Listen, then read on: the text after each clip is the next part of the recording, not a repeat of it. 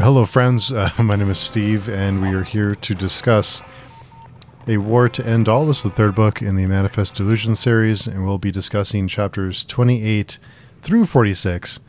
And before we get started, just a thank you to Michael R. Fletcher for the intro and outro music, and of course, to Clayton Snyder for letting us get the book early. So, with all that out of the way, Varsha, will you kick us off? Hi, my name is Varsha. This is my first time reading the series. I have a little YouTube channel called Reading by the Rainy Mountain, where I like to talk about my favorite books. Nice. And Dan? Hi, I'm Dan, and I prepare nothing for my very humorous intro, so that's it. I'm not a special person. I don't have a YouTube channel. Pretend this is funny. You're special to us, Dan. Aww. That I agree. Why can't I think of saying nice things like that?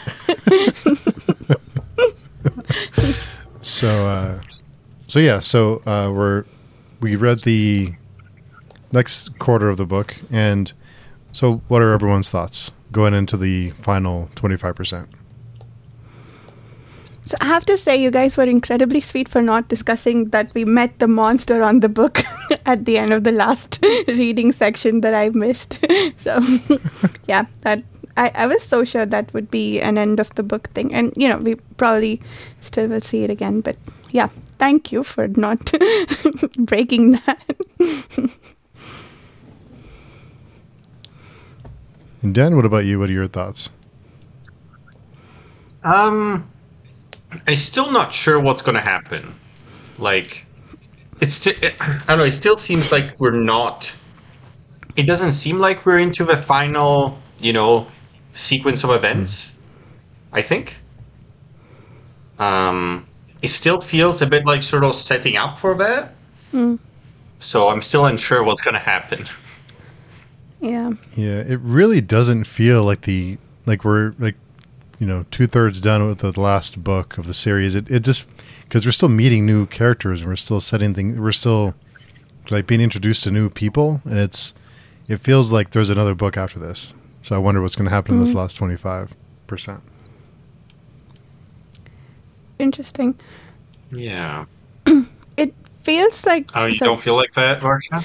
I mean, no, I agree that it doesn't feel like we're getting close to the end, but also in some ways I feel like we are, because all of the Doppels, I don't remember what happened with Nukt in this section, but all of them are sort of destroying everything around them in some way or the other. And, I may have been misguided by the name. Like a war, typically in fantasy, usually we have these big battles that conclude everything. But here it's just a war to end all, and it feels like they're just ending all existence, or at least existence as they know of it in this world, in various forms. So I feel like we are building up to some sort of conclusion in that vein.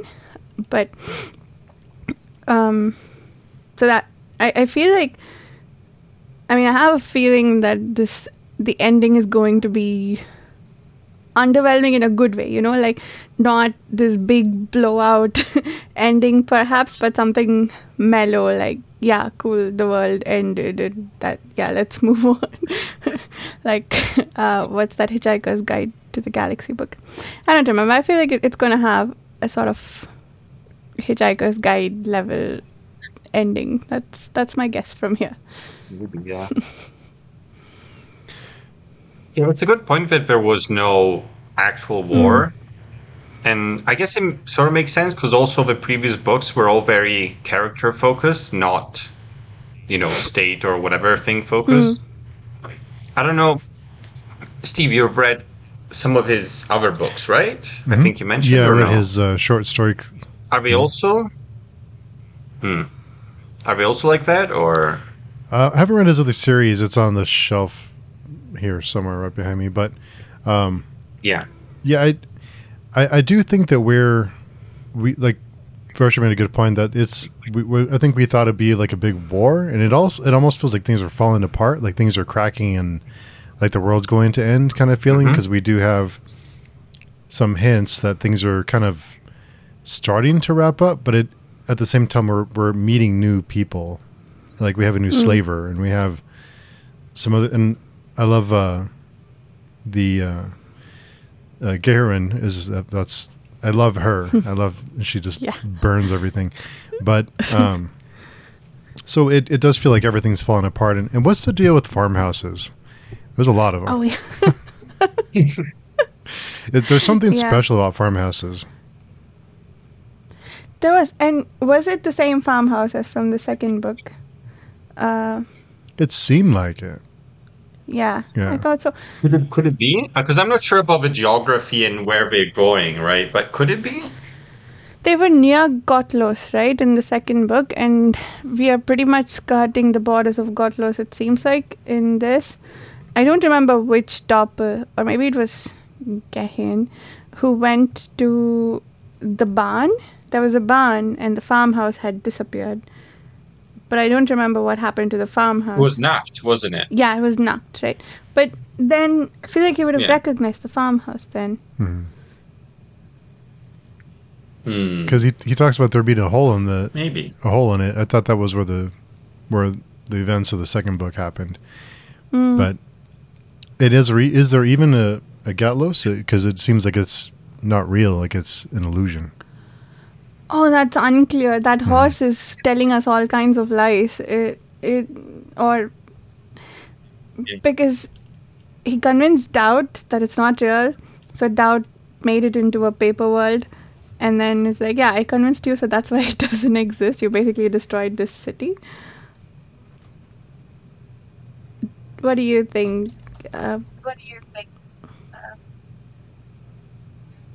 Yeah, I don't know. It could be. But something I just thought about from what you were saying, I guess of all the characters being introduced, well, some still being introduced, sort of, it does feel a lot like an RPG campaign sort of thing, you know, where the game master is not in control completely of the flow of the story, and sometimes things happen because players do something. And then it's react, and then you have like characters come in for a bit, and you know it's a bit unpredictable, right? Yeah, It does feel a bit like that. Does this world have RPG origins? Do you know? I don't remember. I don't think so. But every fantasy series seems to have some kind of inspiration from RPGs. Yeah. Fair enough.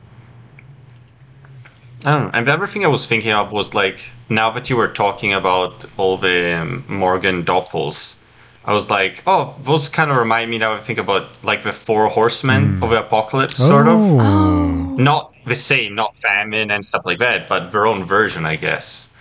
And because they're bringing sort of an apocalypse. You're right. Yeah. I didn't even think of that. Yeah, that's perfect. Yeah. And I think... Our minds are blown. Yeah. Because I think it's getting more and more obvious, especially the last few chapters, with Christianity references, right? Sorry, did I lose you guys? Yeah, you're back. Hello. Okay, yeah. So I was saying that the last few chapters, the Christianity references are more and more obvious. It's not any religion. I think some of it is specifically about Christianity. I guess the flesh and blood reference, and then I don't remember, but there were a few. Oh, and then Yahweh, I guess, but that's not exactly Christianity, but kind of. Yeah, I suppose. So that was the only real world God reference by name. I suppose the others could be construed as, the other religion gods, the ones that fell out of the sky when Taboo brought. Unless we consider the King in Yellow a current, real world god. Yeah. Which, it's a bit of a stretch, but... Yeah. So the gods falling out of the sky, could that be like falling angels? I suppose it could be.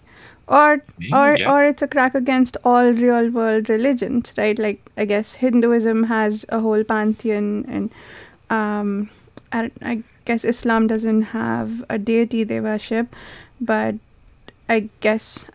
Oh no, they have God. Yeah, they have God. Yeah. Same as Christianity. I You think. could, yeah, I guess Yahweh covers a whole lot of religions there. But yeah, I feel like, some of them they said are metal, some wrapped in animal skin. That sounds a bit like Shiva to me. I don't know if that's the reference they had, because Shiva, I don't know if you guys know the god, but he has a river flowing out of his bun, and he has a snake around his neck, and he wears animal skins. So yeah, I feel like maybe some Hindu gods are referenced there too, but I could be just reading into that. Yeah. I mean, the whole, through all the books, there's a lot of jabs against religion. Yeah. Very, very obvious, right? Yeah. So. The most direct ones, like at least the ones I got the immediate references of, were at Christianity, but like I think it is generally against religion, and it feels like the whole world order in general, especially the epigraphs are getting more obvious in that regard as well. Like this one about the chapter 46, I think, was particularly telling. The gods piss on us and the priests tell us it's raining. The bankers tax us and tell us it's for the greater good. Ironic then that the church is never taxed and the bankers never bothered by venal guilt. So we talked about this in the last two books, where it felt like commentary on the real world, and it was fairly subtle. We read what we wanted into it. Here it's like, no, these are the things I'm angry about. And, so it feels more obvious. That's also the reason why I feel like it's just sort of a reworking of all the things that they hate and destroying that, but on a very fundamental level. Yeah.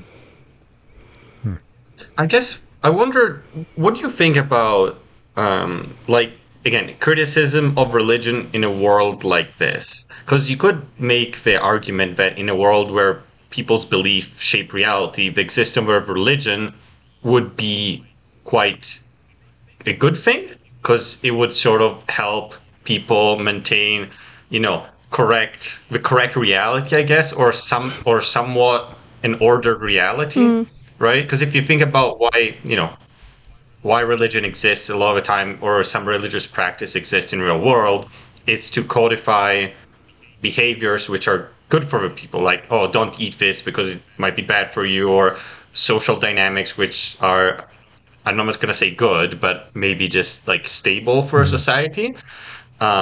So I would think maybe it would even be more in a world like this, or do you think it's just like the opposite? In a world like this, religion is even worse because it could actually shape reality, so something bad in religion would be even worse because it would make it real.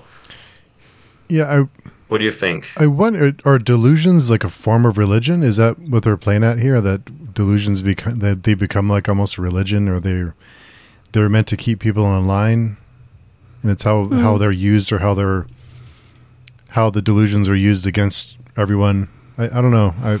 But yeah, I definitely think that there's some commentary there about religion, and a lot of criticism about religion, about like Morgan, all his followers believing in him and being like lemmings basically, and he just can't. He can't control all of them to do what he wants them to do, so he ends up losing a lot of them. So he's almost dwindled down to almost nothing now because he's lost everyone. So I wonder if that's these people without a mind of their own, without any agency, if that's kind of what they're playing at too, is you become a mindless follower, like following each other off the cliff. I guess, do you think that like having mindless followers believe in you gives less power to the gods because they don't have the right to believe in it? Like you can't, if you force someone to believe in something, then the strength of their belief is going to be weaker. I think in peacetime it might be okay, but if in battle it seems to not be working for Morgan very well.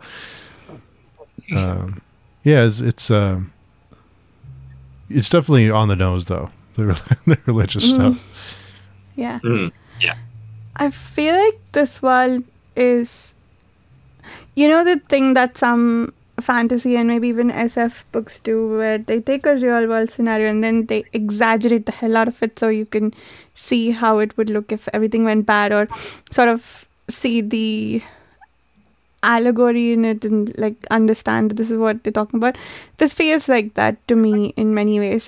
Because the underlying commentary that they make about religion, I sort of agree with about our world. Like these are exaggerated versions of religious worshippers, but like, okay, before the record, I'm an atheist, so I have some very strong opinions about religion and the system of belief and whatnot. But yeah, so I happen to agree with a lot of the underlying commentary. So this feels like an exaggerated version of our world in some sense.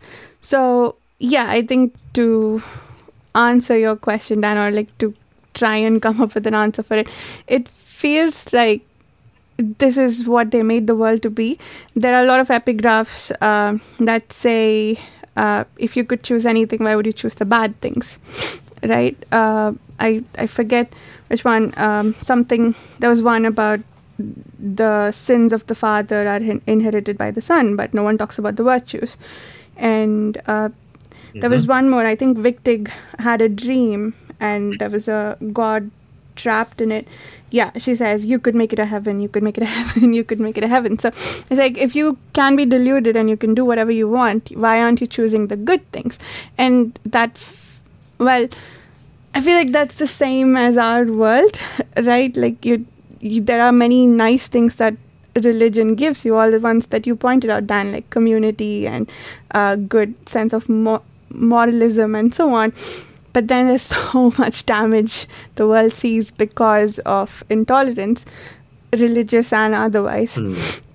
This feels like an exaggerated version of that. Like this, it could have been another way in this world too, but it's not.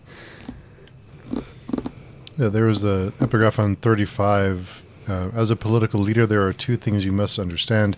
Faith is believing what you can't see, and so is insanity. Of the two, faith is more easily shaped, and thus the results are controllable. Insanity is purest chaos. You must never let the masses understand that faith is a choice, and that power was theirs to begin with.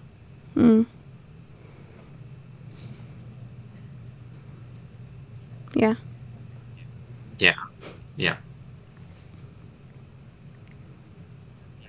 Yeah, I think you're right. I mean, it makes sense, right? I don't know. And as far as like, you know, people making things bad when we could make things good, I guess maybe Michael R. Fletcher and believes that people are inherently bad or self-destructive, maybe. Yeah. Because that's the usual question, right? Are people inherently bad or good? Who knows? So, you know that movie, I forget what it's called. But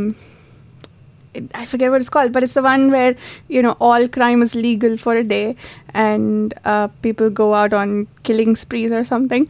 My teammates were joking about how that's just silly, because like if they could do anything and all crime was legal, they'd just, you know, be sitting and doing insider trading for 24 hours. So this feels a bit this feels a bit like that, you know, like you could do anything and you pick the worst possible thing that you could do. I mean, would people really want to just go and kill people and stuff like exactly. that? Like, I don't know. I wouldn't want to. Yeah, I'd rather go steal a book or something. Or find Vark at the bookstore, yeah. That aren't Buffalo books. Yeah, so I don't know if that was an answer, but that's where my head went when you asked that question, Dan. I think it's The Purge, right? Yeah, The Purge. Yes, exactly. That's the one.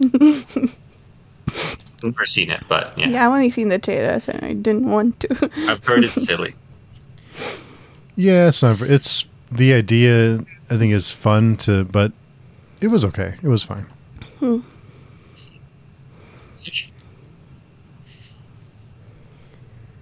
Fair enough. Yeah. As far as like loose connection, but when you were talking about like Morgan taking away the a free will of his people and stuff like that, there was like a note I made while reading, but I was like, oh, I'll go back because I want to discuss this. And then I actually didn't make a note because I'm bad at using the Kindle. But I think I remember. I think it's something like when Morgan was, what was it? He was in the afterworld or something, thinking to himself, about erasing, making all his followers just blind robots or something. And he said something like, it's fine if you give people the correct freedoms, something like that. I think it was almost exactly. It's like a very short phrase, like, it's fine if you give them the correct ones. And I was just thinking, like, that, okay, like, I understand, say, it just feels to me like that what someone that would criticize someone doing that would say. He would say, like, oh, it's fine as long as you give them the correct ones, not someone which is trying to say that to themselves to justify what they're doing. You know what I mean? Like, Yeah. I think it would make more sense if it's... This is just in general for other stuff in the book too. Like, if instead of saying that, it was framed like him talking to himself and saying something like, oh, is it wrong for the father to limit the freedoms of a child for his own good, or for the owner to keep the pet safe and restrict his freedom because he knows best, or to keep the alcohol away from an alcoholic. Is it bad for someone who knows what's best to help someone else by restricting their freedom? And if you pose it like that, the reader might be like, oh, there might be something to it, right? I just thought that was just something that, just the way it's written, I mean, it's just very obvious what it's criticizing, right? I feel it could be a bit more subtle, maybe, but yeah. Like, it's fine to reach that conclusion. I just want to reach it myself a bit, Make me work a bit for it, make me think a bit. But anyways. Yeah. That's just something I was thinking while reading that part. I see what you mean, but also I feel like until like the last few chapters, the series hasn't exactly been on the nose about what it's saying, right? It's, you can interpret that if you want to, or you can just read it for fun. Yeah. I don't know, maybe they felt like they needed to be more explicit just to be sure that they're making the point, or I don't know. Yeah, I see what you mean. I don't know how I feel about it as a reader, but I also feel like I kind of liked the sort of on-the-nose aspect of some of the things that we got. Because it was sort of a comment of his style, like an example of, this is a good example of an explicit style choice that was made, right? Which, gives you a certain feeling as opposed to different style choices, which might give you a different feeling, right? Yeah. I just thought that was a good example, Yeah. No, that makes sense. Yeah. Yeah, I think it's interesting seeing the evolution of the series, because I think the first book took itself. There were some funny moments in it, but I think it was more. I don't want to say it took itself more seriously. That sounds pretentious and like that doesn't. But I think you know what I mean. Like it seemed like it didn't lean into the humor as much. I think the humor was there, but it was spread out a little bit more. The first book was darker. I don't think it was as dark as everyone says it is, but it is. I think it's a little on the darker side. But and then the second book, I think, leaned into the humor a little bit more. It was focused more on characters and kind of opened up the world. And this one is very heavily like, and I think it's intentionally smack you in the face with it funny. Like it's trying to be funny, trying to be overtly, it's not hiding anything. I think it's interesting seeing the way that it evolved from book one to this one, kind of how we've gone through the series. Because if you compare Beyond Redemption to this one, there's more humor in the first 20 pages of this book than there was in all of Beyond Redemption, probably. True. That's not a criticism. I just think it's interesting seeing the difference, like how we started and now how we're finishing, and kind of. That's a good point. How far apart were the books written? I think the first book was 2015 or 6. I can look it up, but I think there were several years between. Let's see. Do you think that's just like a change in Michael R. Fletcher's style of writing, or more like this sort of series he thought needed this sort of thing as he was writing it? Let's see. So Beyond Redemption was 2015.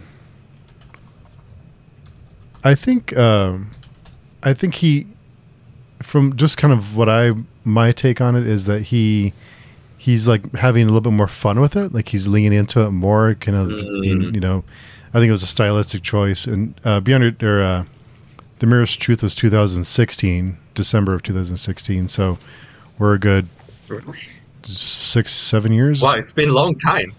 Yeah. Interesting. Steve, have you read the books that Snyder wrote by himself? I know you mentioned one that was very funny, but the others? River of Thieves. It's hilarious. It's really, it is funny from start to finish. There's violence in there, but it's just a romp. It's like, and I think Snyder's influence is apparent here because he's, after reading the River, fuck, I'm bad at book names, but anyway, reading his book, he wrote by himself, and then seeing, you can definitely see his fingerprints in this one, because it is that type of humor, and it's very overt. It's very just like having a good time kind of thing, which I think is an interesting contrast to this series, because we start off really serious and dark, and like the slaver and Morgan being broken, and so I just think it's funny. It's interesting seeing the evolution of this one. Yeah,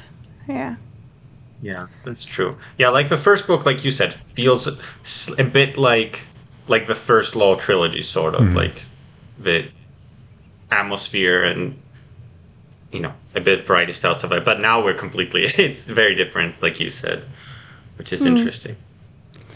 I haven't read the first Law, but is that also known for some humor? There's dark humor, but it never goes like silly. I think it's like there's some dark humor, but it's pretty. I think it's pretty serious most of the time.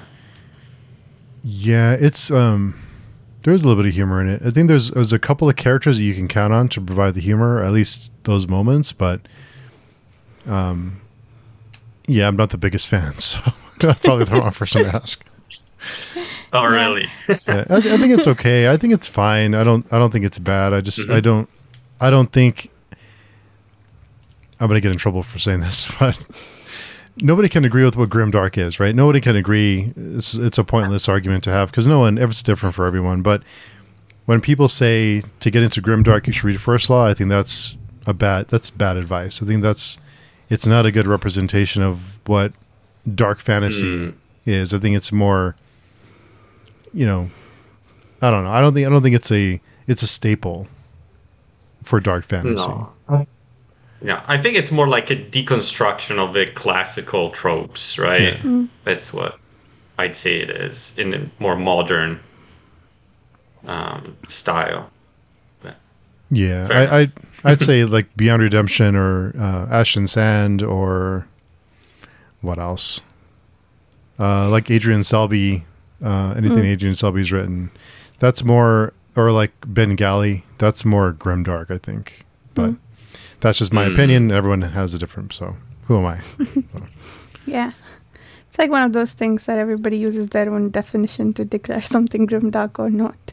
Yeah. Even what's grim and what's dark. Yeah, nobody can agree, so it's pointless.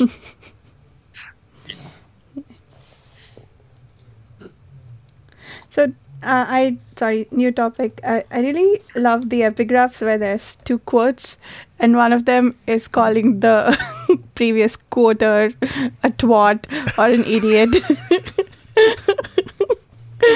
Or that they need to calm the fuck down. That's fantastic.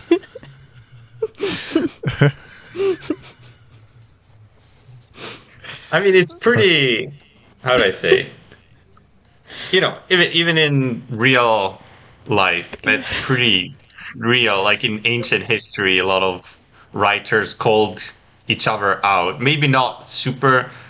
Maybe you do a bit of rhetorical figures or something, but then everyone is like, I know he's talking about that guy. Yeah, but like I think this is yes, and I'm sure that's sort of the inspiration for this. But to see them both placed together like that, usually epigraphs are these serious things that are supposed to set the theme for your chapter and like what you're reading, and then here you just have two people having a fight. You don't know what side the author is on. Con each other Yeah. twat. Yeah, that's good. Yeah. Hearing Varsha say that, it's just I like, think it's because most books, they choose the nice quotes and they choose to avoid all the, I don't know if you've read any random Roman letters or stuff, like there's the stuff that the stuff that you study in school that is quoted, and then there's like the other stuff, the vulgar stuff, the stuff that's like insulting or super, scandalous stuff. Yeah. I see. This is a thing. Yeah, that's one of the things I want to read at some point. Letters that authors exchange to each other, or big personalities. I know they've published those. I don't know why they would allow that, but anyway, that'd be nice. Good material. Or I wonder if it could also be, because a lot of what people did in the past, or like even like philosophers or whatever, right? You publish a book in which it's a dialogue, and one of the persons represents you, and the other person represents your enemy author, and you make the enemy author say the most stupid stuff to prove your point, right? Mm-hmm. So maybe those epigraphs are not, maybe they're not exactly written by that person. It's just one guy writing for the other guy. Yeah. Oh, that would be hilarious. I've heard, I'm not sure if this is true or not, but I've heard that Revelations in the Bible, a lot of it is people taking shots at each other, like political enemies or people that they were they had disagreements with, that they made reference to those people in Revelations, like as a as a fuck you, like, oh yeah, I'll put you in Revelations, like. So I don't know if that's true or not. Very That's just what I've likely. heard. Yeah. So what sort of? I know for sure that, I don't know if you've read parts of the Divine Comedy, right? But the Divine Comedy is full of, all these people are the guys I think are bad political figures, so I'm gonna put them in hell. yeah. What's in Revelations? What sort of thing is in there, and is that something that people preach from? It's like the end of the world kind of thing, and like the horsemen and the horns and like the end of the world kind of thing. There's what is it, scorpions that come and start killing people. There's a lot of crazy stuff. Yeah. Okay. It's worth a read. It's like, it's at the end. I think it's at the end. It's the last. It's the last chapter.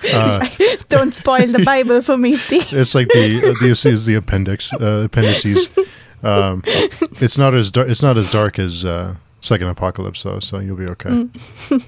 Okay. Yeah. But it's still pretty bonkers what, random stuff that happens in, and the stuff like the weird descriptions of the like angels and demon creatures and things that happen on Earth. It's like, it's pretty fucking weird. Yeah, it is. Pretty bonkers. But I guess, I'm sure Varsha has a lot more knowledge than us about Indian mythology and Indian religion, and I know there's like bonkers shit there too. Probably way crazier than ours. Oh yeah, I mean, I don't know. Bible doesn't have a lot of weird creatures, right? We have all kinds in ours. You know, Garuda. You both have met a Garuda at this point. I hope you have, Steve. Have you gotten that far in Perdido Street Station? No, I haven't. Okay. I'm behind. Anyway, that's Really? Indian But mythology. I thought it comes up really early. Does Yeah, it it's not? in the first couple of. It's in the first section. I'm behind. Commissions. Okay. What was I saying? Oh, by the way, Are we that chat from- got moved yeah. up to 30th. We'll need to talk about that afterwards. But yeah, what was I saying? Yeah, there's a lot of weird stuff. There are some things that I get actively angry at, and others that I'm like, yeah, that's cool. Why don't we apply that more instead of being angry at each other for no reason? So yeah, there's all kinds of things. So there are some things that I got angry about, like I was like, this is really sexist and I don't like it. In some stories from the Mahabharata, there are some very strong characters or strong women in that story, but there are some that I got upset at. So I was like, I'm going to buy the unabridged translation of the Mahabharata and see if, these are translation errors or like people misinterpreting, like adding the sexism to it, or if it's just something that's in the text, right? So I bought it, and then I opened a random page, and there was just this story that I don't remember, but I was like, okay, there's my proof that it's not interpretation. This is the translated text. So someone just carries this woman off and all he does is take the permission of her husband. The woman has no say in it. She gets abducted and whatnot. Anyway, yeah, there are bonkers things that I get angry at, but there are also things that we can learn from. So, You shouldn't read the Old Testament then. Yeah. Is that sound and stuff like that. Yeah. Have The you New read? Testament is a lot more fun. Yeah, it's a lot tamer. The old one. Yeah. Have you read Gaurav Mohanty's book? Is it Children of Darkness? Children of... Yeah, something like that. Children... I think it's Sons of Darkness. Sons of Darkness. Sorry. Yes. I started it. I couldn't finish it.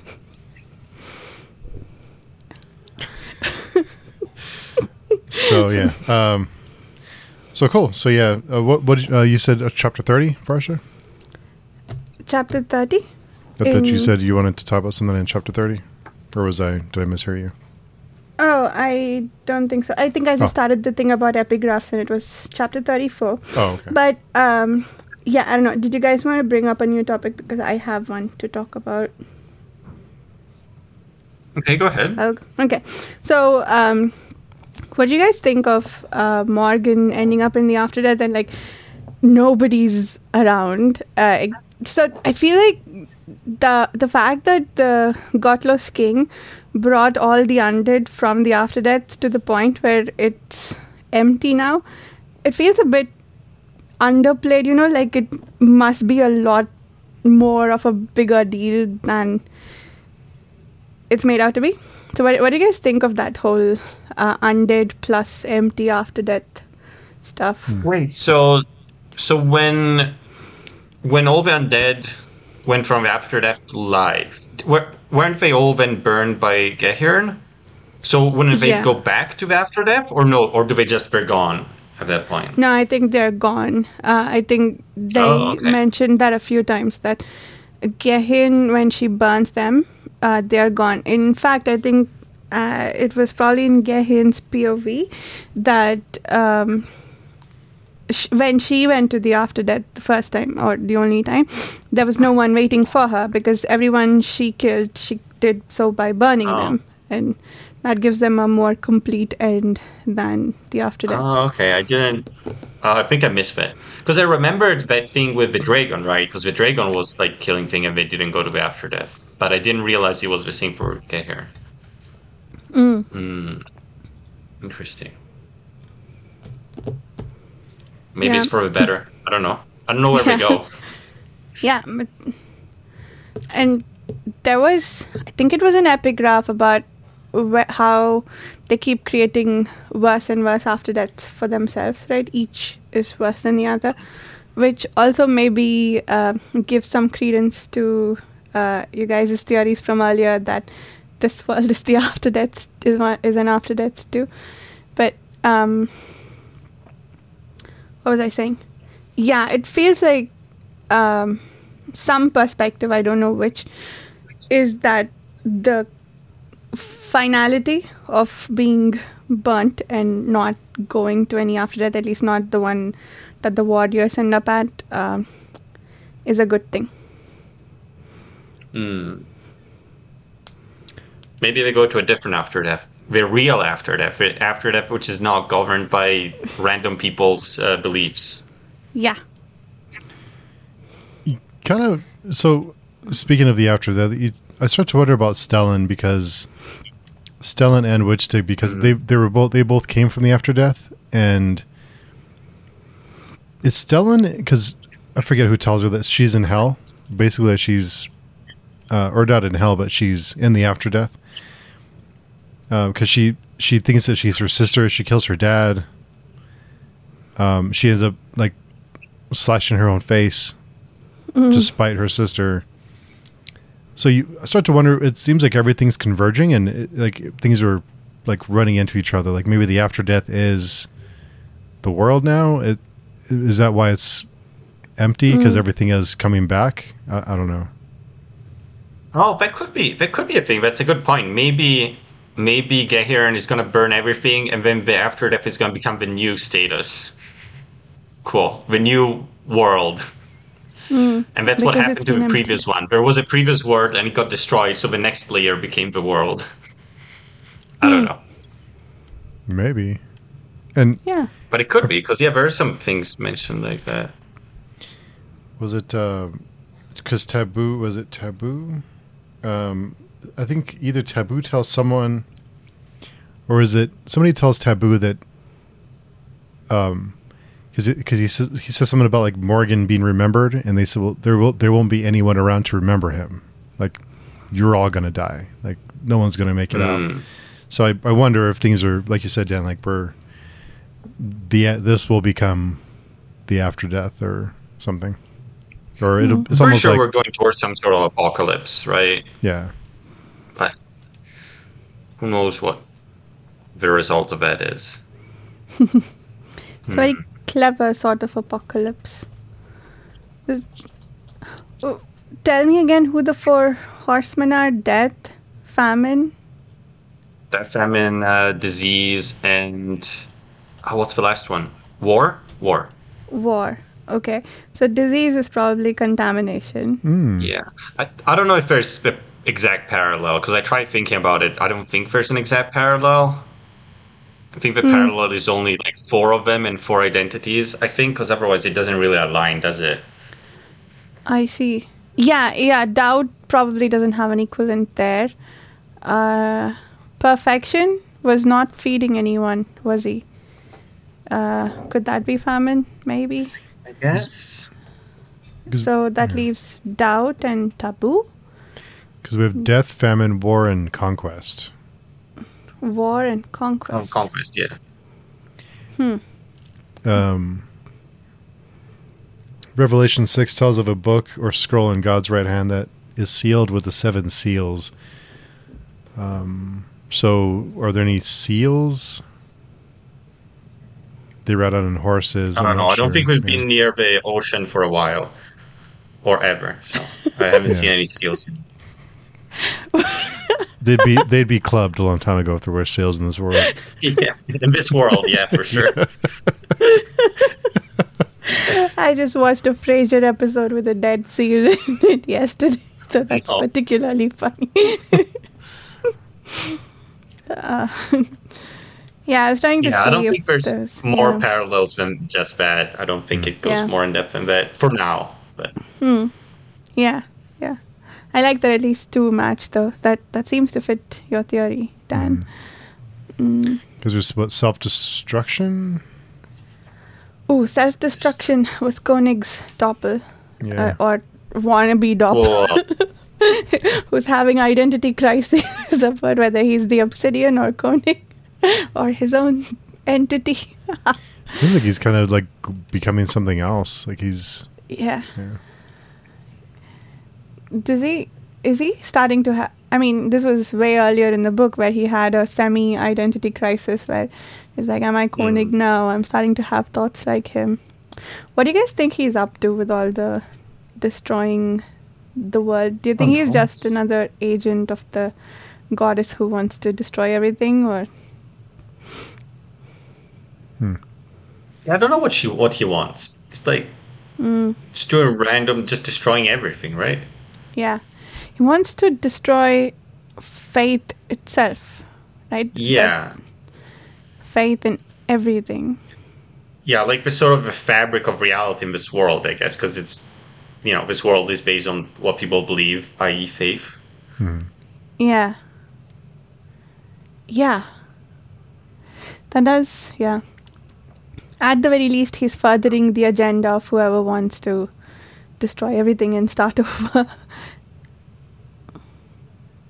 Yeah, but I guess it's also, but we're probably going to see another one, I guess, because it wasn't there the other guy which was approaching the statue, wanting to talk to it, and, I assume that he's going to get also either infected or possessed by the statue.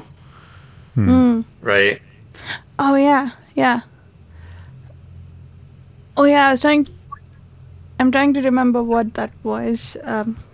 This is why I read everything the day before. I try to be good and read a week ahead. I don't remember anything. So, yeah, how did that guy end up in the cart? Oh, yeah, self-destruction did that. He wanted him carted out of the city so that he can stop being influenced by Obsidian. And then the reflections and doppels were reflecting off of that stone. But the shadow fellow, the dude with the shadows, his shadow got eaten up by the Obsidian, and so it seems to be absorbing personalities. And he met Zukunft, right? And she was talking to the Obsidian too. Oh yeah, that woman is terrifying. True. Yeah. Yeah. Do you think she was lying about...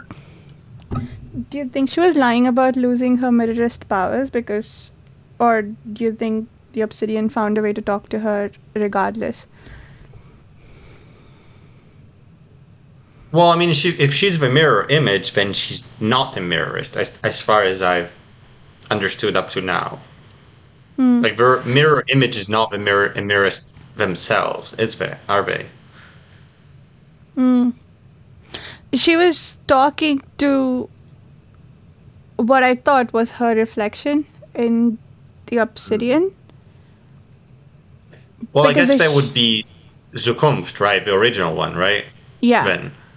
Oh, I see. Do you think Zukunft got trapped like Koenig got trapped and became failure? So that's what happens when the mirrorist tendencies take over, but maybe I'm wrong. That's what I thought happened. Like, it just switches, sort of.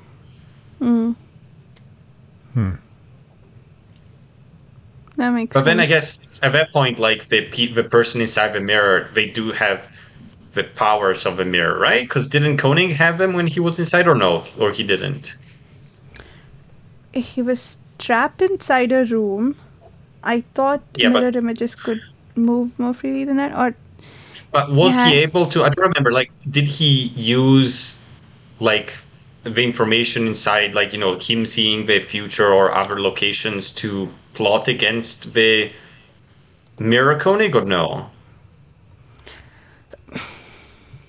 I want to say he did, but I think that happened off page because there was a time gap between when we met Failure for the last time and then the next thing we knew he had come back again. All he did was so yeah, I think he used this ability to at least communicate with other reflections, like reflections of other mirrorists, to get information. But Yeah, I don't remember. I think he did have some reflection powers, but it wasn't described in too much detail, I don't think. Okay. Yeah, so I have no clue what's going on with Zukunft. Yeah. Yeah, but yeah. So who do we think are all the major players? Like, we are at the last quarter of the book, so we're about to hit the climax. Who do you think the major players will be? The Obsidian has to be there, but who else? 100% that Stellan is going to be there Yeah. and killing someone. I don't know who. Do you think what's happening with Stellan, like if we get to the bottom of that, we'll know what's up with the world too? Maybe. Will she be the one to figure it out? Yeah. I don't feel like she wants to know though. She's like, yeah, cool, I'm in Maya's body now. Let me just go hack away. Do you think she'll kill Morgan?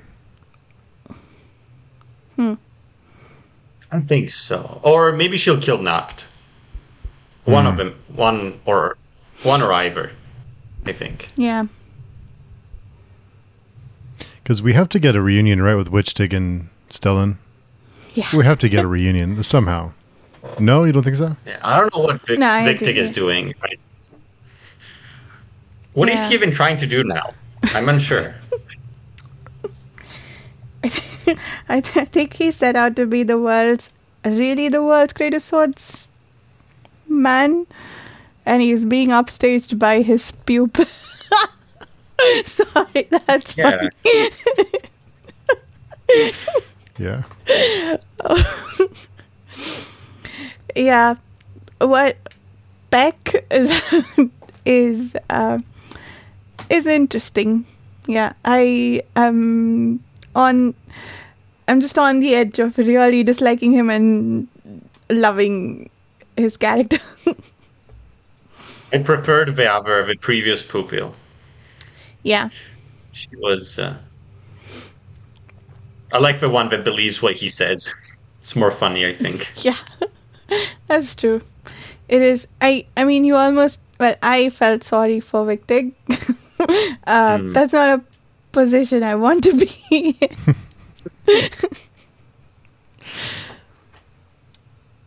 Yeah. But he's heading away from all the other guys, right? Yeah. I thought so. Yeah. So I wonder how they'll end up together, I guess, if he has to have any part in it. So he wanted to go. Oh wait, he wanted to go on a quest to the other side of the world, but then he's like, "I'll go to Selbstas first and get Morgan to fix my face, and then go back."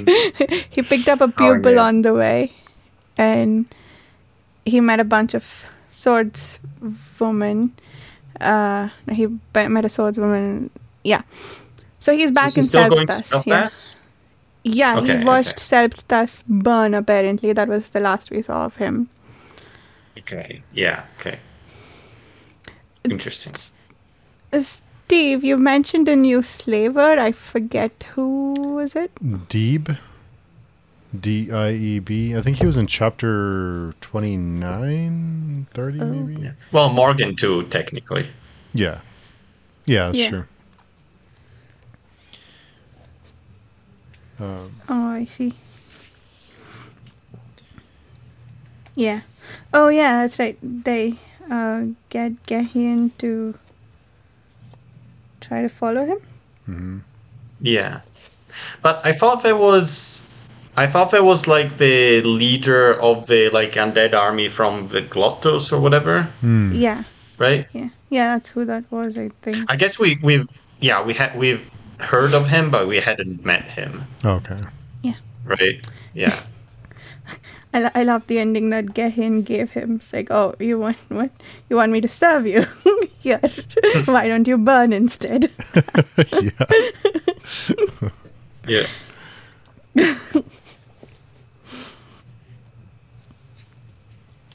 Yeah. I think I enjoyed this set of chapters quite a bit. And I'm eager to see how it's going to end.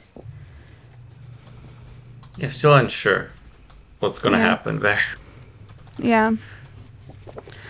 So, weird question, but what would be? I feel like at this point, this book can do practically anything, and I'd be okay with it. So, what is an ending for both of you that would really disappoint you? Like, if this happened, I'm gonna hate this book. Ooh.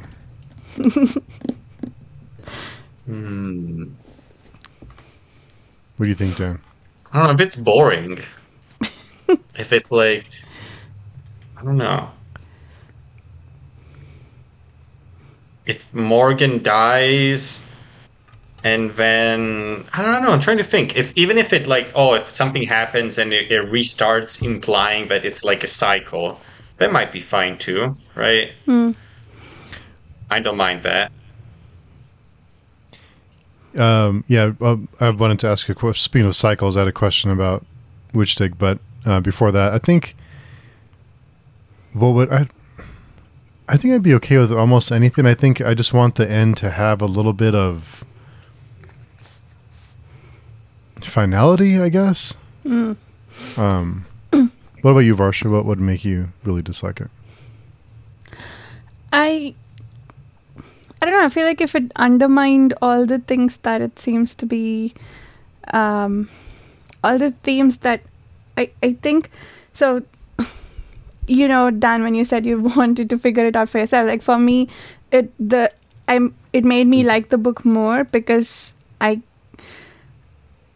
tend to care about what I think the author is trying to tell me, and it feels clear here that I'm sort of in agreement with their religious beliefs. It feels like that. Right? I don't feel like that's just in there for entertainment. I feel like it's probably what they believe too. And for that, I feel like if the ending undermines all of that in some way by making a silly point or something, yeah, it'd be incredibly hard to do that. But if that happens, then maybe I'd like it a bit less. But yeah. Now that I think about it, if the ending is trying to make some sort of point, I don't think I would like that. I don't want it to make any sort of point. I want it to be stupid or whatever, Yeah, actually, that would be my favorite. If it's just stupid, I'd love it. And I want it to be stupid. It feels weird to say I want a book called A War to End All to have a stupid ending, but I feel like it has earned it. Yeah. Yeah. So just before I forget, there was a mention of, because I think we had talked about this in book 1 or book 2 about Witchdig and Bedecked being the same person. And there was another mention of his joints popping, like Bedecked's joints used to pop. Is he becoming bedecked? Yeah. Yeah, I noticed that too. If he's not becoming bedecked, he's at least becoming a lot like bedecked. Is it karma because he had so much contempt for bedecked? But not really. He did like the man, so. Yeah. Maybe it's a sort of lesson in like what we become, or people start that way and end up that way. Yeah. Is the world replacing a bedecked shaped hole with Witchdig? But I forget which book that was. There was something that created such a big void that they needed to. I think it's the beginning of Sandman. Yeah. Oh. Anyway, the very beginning. I do like that. Not a spoiler, but yeah. I like when books use a concept, like a bit of a meta concept of a sort of like, there needs to be a hero or something like that, or needs to be a villain, right? Yeah. So there's a void, and then something goes to fill it, and then might be wacky or whatever, different, or it's some sort of comment on who takes over the role, which I guess would fit in this sort of world too, right? Yeah. Except there's no heroes or enemies. Yeah. Everyone is an enemy. Yeah. We need an insanely sane person. That's the whole that bedecked. Yeah. Well, yeah, or maybe that could happen at the end. Maybe the hero is going to show up at the end and fix everything. Who's the hero? Which of the characters we've Well, we met haven't so far? seen him yet, Oh, we but he's haven't gonna seen show up at the end. like the police in Indian movies. Yeah. I was gonna say something. Oh yeah, what about that Super Saiyan dude that Taboo used to go destroy all the church delusions and the tax collectors delusions? I thought that was cool. Yeah. Does it look Lengus? How would he do it, though? How would he able to do it? I thought he was just a random guy. Yeah, it felt like it. Did you guys feel like that came almost out of nowhere? Like there was no foreshadowing of Taboo feeling weaker or anything like that. And then suddenly it's, oh, this is why I'm feeling weaker. Now I'll use him to destroy the city. Yeah, I don't know. I'm not sure. I mean, there's so much stuff happening that sometimes I'm like, did I miss Yeah. something? Yeah, it's possible. Yeah. Taboo killing that prostitute and keeping her alive with his delusions while she was flayed alive. That was awesome. In the most horrible way. I mean, Yeah. It actually was, because I mean, the scene started with him taking her tongue, and obviously we probably went somewhere else with that, and then he's like chewing on it. I also really, this is this is why this is dark, and it's bad to laugh at dark fantasy jokes. But the image of Taboo hanging upside down from a cactus, all flayed, and just a head with the skeleton in that last chapter. It was Taboo, right? Yeah, it was Taboo after he got out of that city. I thought that was hilarious. Yeah, it was brutal. Yeah. It transitions pretty fast from being funny to like, whoa, okay. Yeah. Okay. Yeah. I mean, so I guess the cue for hilarity there is that Taboo's like, yeah, cool. This I get to meet my end goal this way. But if he had been suffering, it would have been dark. But he was not, so it's funny.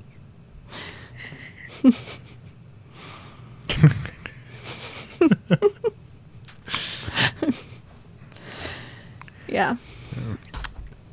Just trying to think what else I had written down. I think that was about it. I think that's about it. At least that's what I remember. Yeah. Yep. So do both of you, or what do each of you think about is Gotlos real or not, and is it doubt just being doubtful? Well, no, it used to be real, but now it's not because Doubt doesn't believe in it anymore. So it became that, right? Oh, okay. Yeah. I'm pretty sure. Yeah. And he's, And then also the he's horse slowly fight. transforming all the things as he walks by, right? Yeah. Gotcha.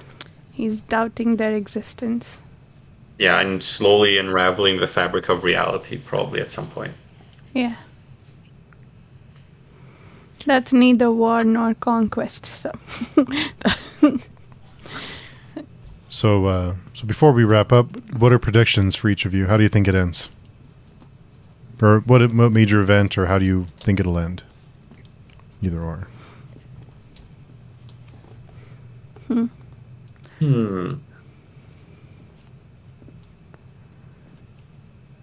So I don't think the world will be saved, right? I don't think anyone's trying to. So the question is, does anyone... will our characters go with the world, or if they continue on to the next one? So... I think Probably they'll not. still be there, at least a couple of them. I think it's going to end with something like, Stellan or Victig or something just walking towards the horizon in whatever this new world is. I think that's what I'm going to guess.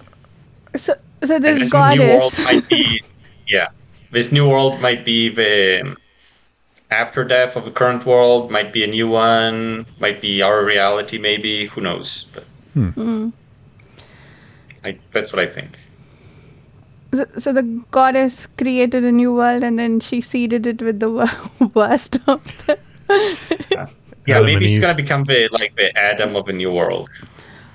Oh, interesting. Interesting.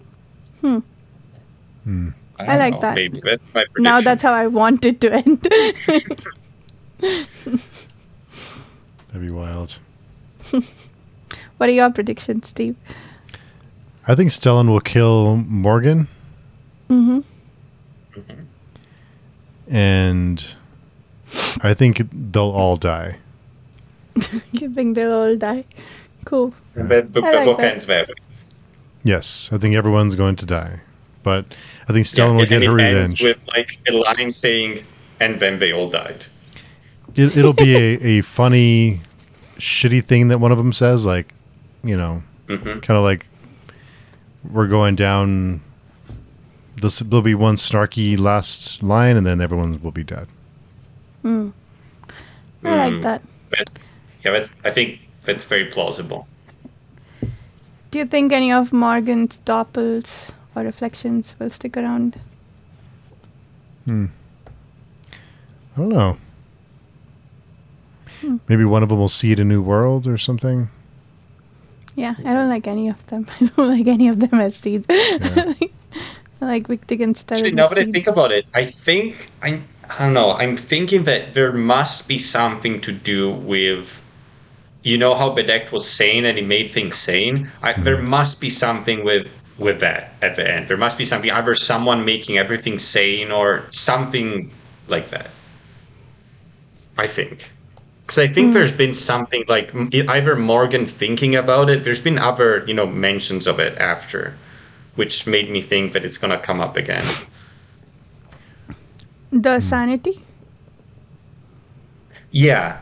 I think someone thought about something like, Bedekt made it become sane for a second, and then there was some other comment on it, which was like, okay, but I think this is going to come back later on in a major way. But, that's my feeling.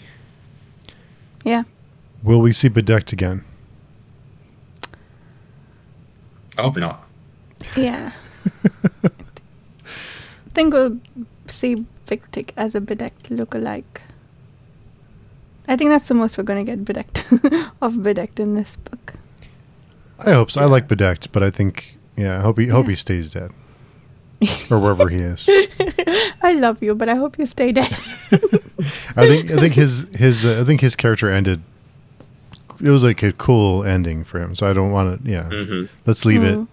I like him, but he went out pretty cool. He had a good finale. So that was a good way to go. Yeah. Maybe the goddess is gonna need someone sane to see the new world or to fix this world, so that delusions don't break things all the time. Yeah. It's gonna be fun, whatever happens. Yeah. 25% more to go. go. Read the rest. Yeah. Tonight. Yeah, less than 100 pages, I think. No, nice. Yeah. So cool. So in the meantime, But nice. before next week, Varsha, where can people find you? My channel is Reading by the Rainy Mountain. The About page has other ways to reach me and links to my podcast. And I hang out on the Page Showing Forum a lot. Nice. And Dan. You can find me on the Patreon forum, and if by some incredible coincidence you work at some random copper mine in the US and you're doing some random training, which I'm not going to mention here, tomorrow and Wednesday, then maybe you're going to see me in person. Who knows? You never know who's listening. You never know. You never know. You never know. Steve should post this a few days after we record just to trip all the listeners up. Yeah. Oh yeah. It's not going to be. Instead of going to every door in your home city, they'll be going to every copper mine in the United States looking for you. There's probably less no. copper mines than doors in your home city. So, but yeah, Yeah. we'll let them There's a figure it lot out. of copper mines in the US. I'm just going to say that. But. They are spread out though too. So, I would Oh imagine. yeah. Long drive. Yeah. Yeah. Well, cool. So we will see everyone next week, and then after that, we'll be starting Tuesdays, or we'll record on Tuesdays. We'll be discussing Matterhorn, and we'll be beginning The Prince of Nothing, part by part. Yes. So all the details are on the forum. Go check them out if you want to join us. And until next time, we'll see everyone soon. Have a great week.